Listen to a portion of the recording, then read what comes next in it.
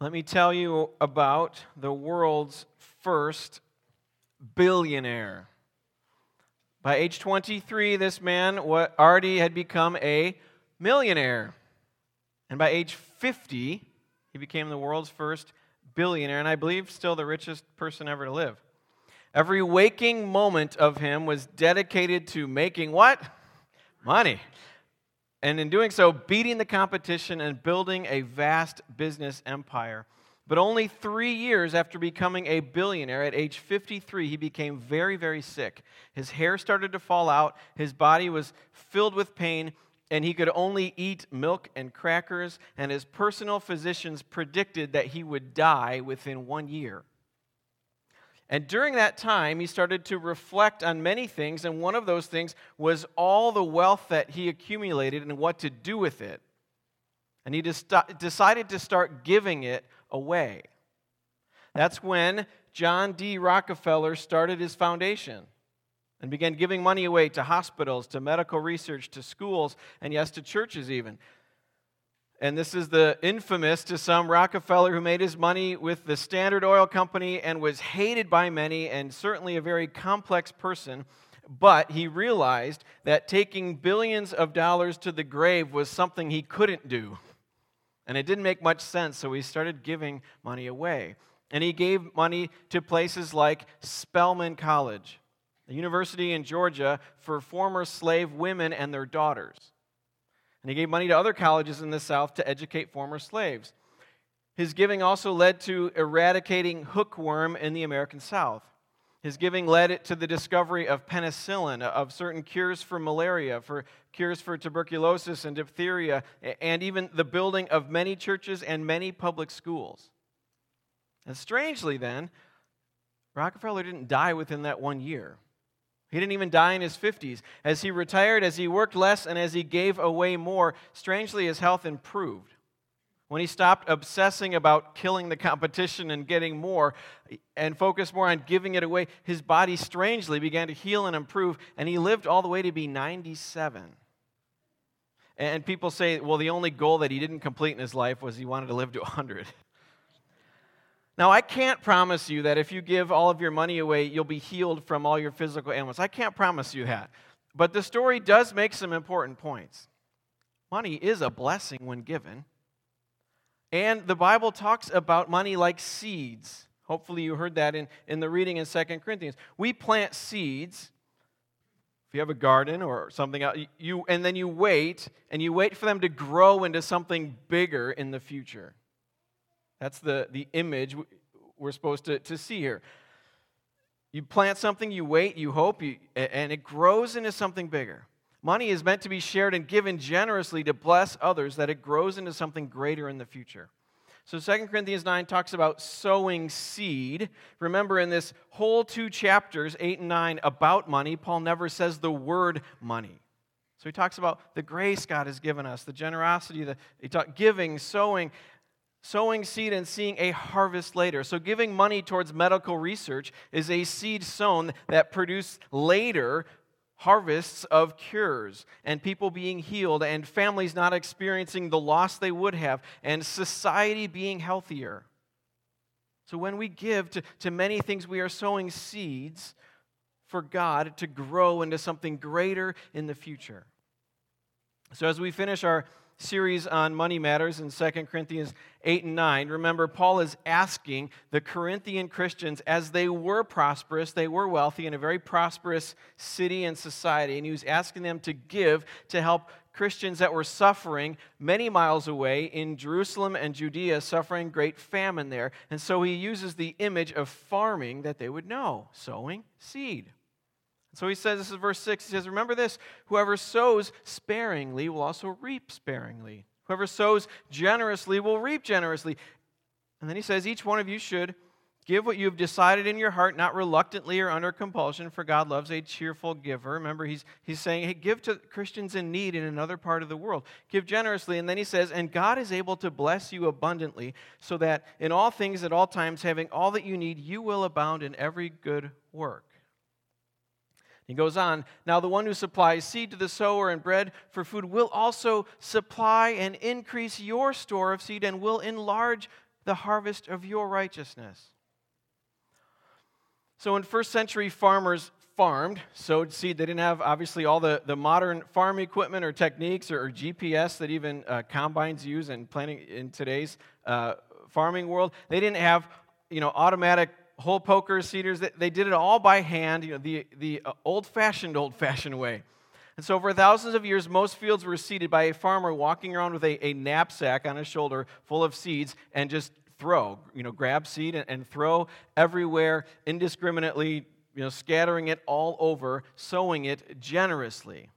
And so if you sowed a lot of seed, you'd get a lot of crop, right? And if you, didn't sow very much, sowed rather stingy amount, your crop wouldn't be very much.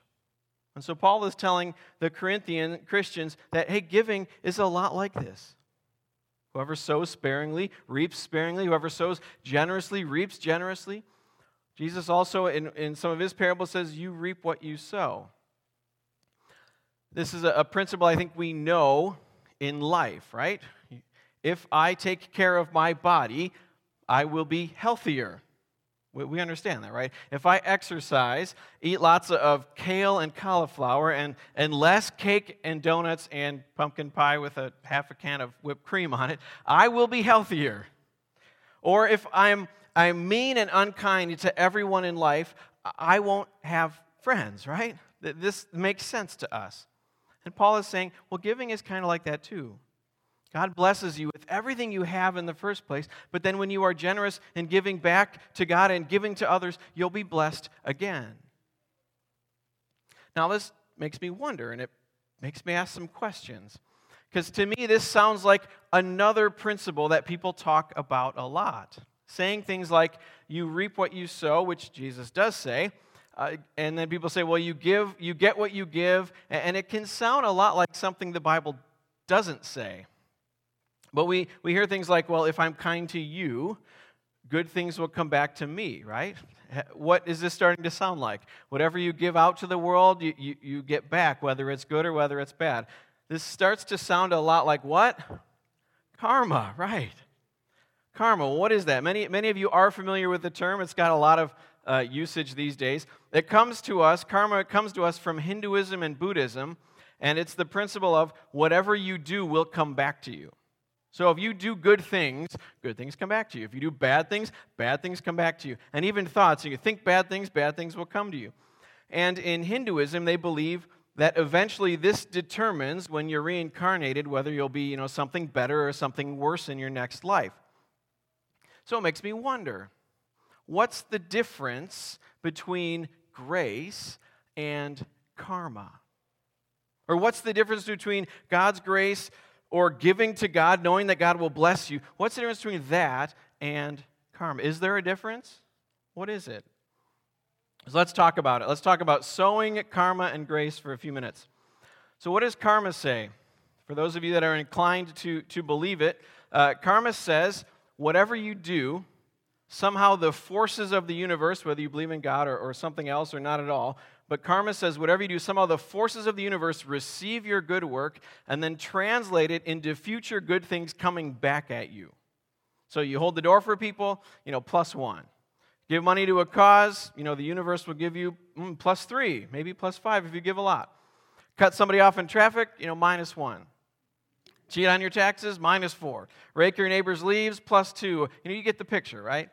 Each good thing you do, good things come back, and each bad thing you do, bad things come back, and then, you get this tally over time. I really did read this on social media this week. Somebody wrote, I was angry at my ex-girlfriend, so I drove by her car and I was going to spit on it. But as I rolled down the window, a gust of wind blew in my window, and it flew back right into my face. And their last sentence was, I guess it was bad karma coming back at me. Now, there is a small piece that makes sense to us, right? If you are kind to people, they'll largely be kind back.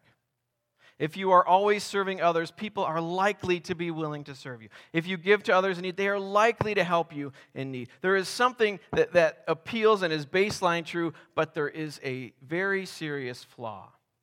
Karma and biblical giving or God's grace are not the same at all. They are very, very different.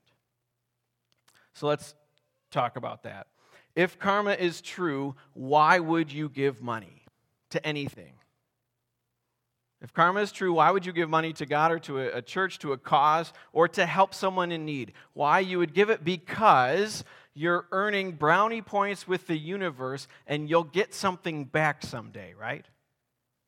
So if you see someone in need and you help them, what is going through your mind when you give to them? This will come back good karma, or this will come back to me.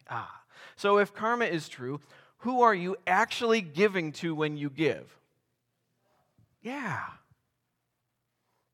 And if karma is true, who are you actually serving? Who are you actually holding the door for when you hold the door for somebody else? You're actually holding it, for yourself.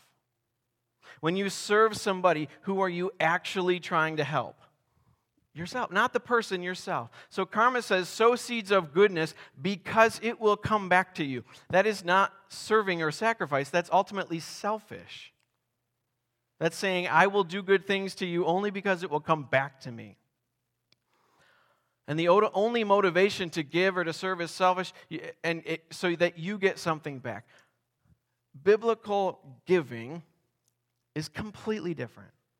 You see, God gives to you because God is God, and God is love, and God is generous. God blesses you, God provides for you. God has saved you not because you deserve it, but because God is love, and love is sacrifice. God has given you everything, and Jesus bled and died to forgive and to save you. This is all free gift by grace, no strings attached, received by faith, paid for by Jesus. You can't earn God's favor, you already have it. You can't earn brownie points with God, you already have them all because Jesus died and rose and gives them to you. So you can't earn karma with God.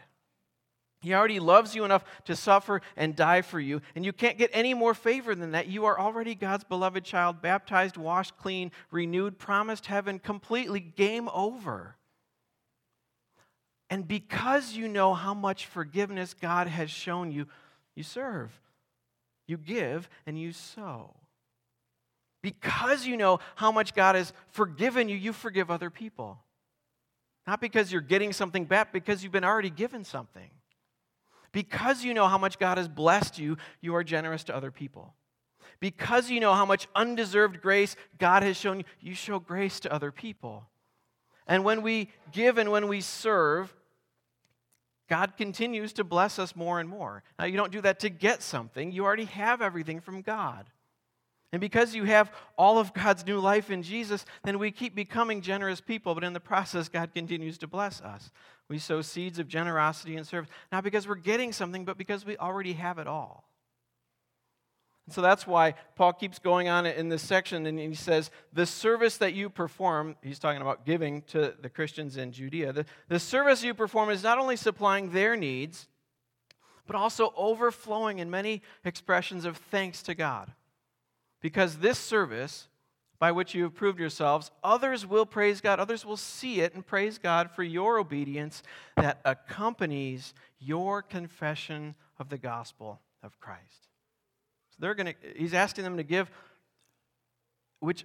because of their confession of the gospel of Christ, not to get anything back. So the Corinthians, sowing and giving and generosity accompanies their confession. It means that the gospel of Christ is what makes us generous people. We aren't secretly, selfishly trying to give to ourselves or get good things back to ourselves. We just are generous people because what God has given to us. And in the process, because God is so gracious, He continues to even bless us more. So since Paul spends a lot of time on this, asking the Corinthians to be generous and not be stingy with all the wealth that they were given as a prosperous city, it makes me wonder, how does this end up? Sometimes you wonder, where does the story go in the Bible? How does this end up? What's Paul Harvey? What's the rest of the story? This is actually a strange incident where we actually do know the rest of the story, not because the Bible tells us, because the Bible doesn't tell us, but there's something after it, and that is the earliest Christian document we have after the New Testament is not all that many years after, and it's called 1 Clement. Clement was an early church leader, bishop of Rome in the 80s and 90s, so he's actually mentioned in the book of Philippians, chapter 4, talked about as a colleague of Paul. So somebody that knew the disciples, Paul, the apostles, knew those early leaders and was a leader there. And so after, the New Testament time, and shortly after, even within that time, he writes a letter to the church at Corinth because he still has a relationship with them. And interestingly, in his letter called First Clement, which is accurate, historical, reliable, he tells the Corinthians, kind of praises them for being known as generous people. He praises them for, and the quote is, for being known as people that are giving more gladly than receiving. So they become known in the next number of years as a people that were generous and wanting to serve and wanting to give more than to receive. Isn't that great? To see that the gospel did change their hearts. They did become generous because of what God has done for them. So I love to see that. It shows us that the gospel seeds work. Why? This takes us back to the verse that we've had all month. For you know the grace of our Lord Jesus Christ, that though he was rich, yet for your sake he became poor, so that you through his poverty might become rich. In Jesus' name, amen.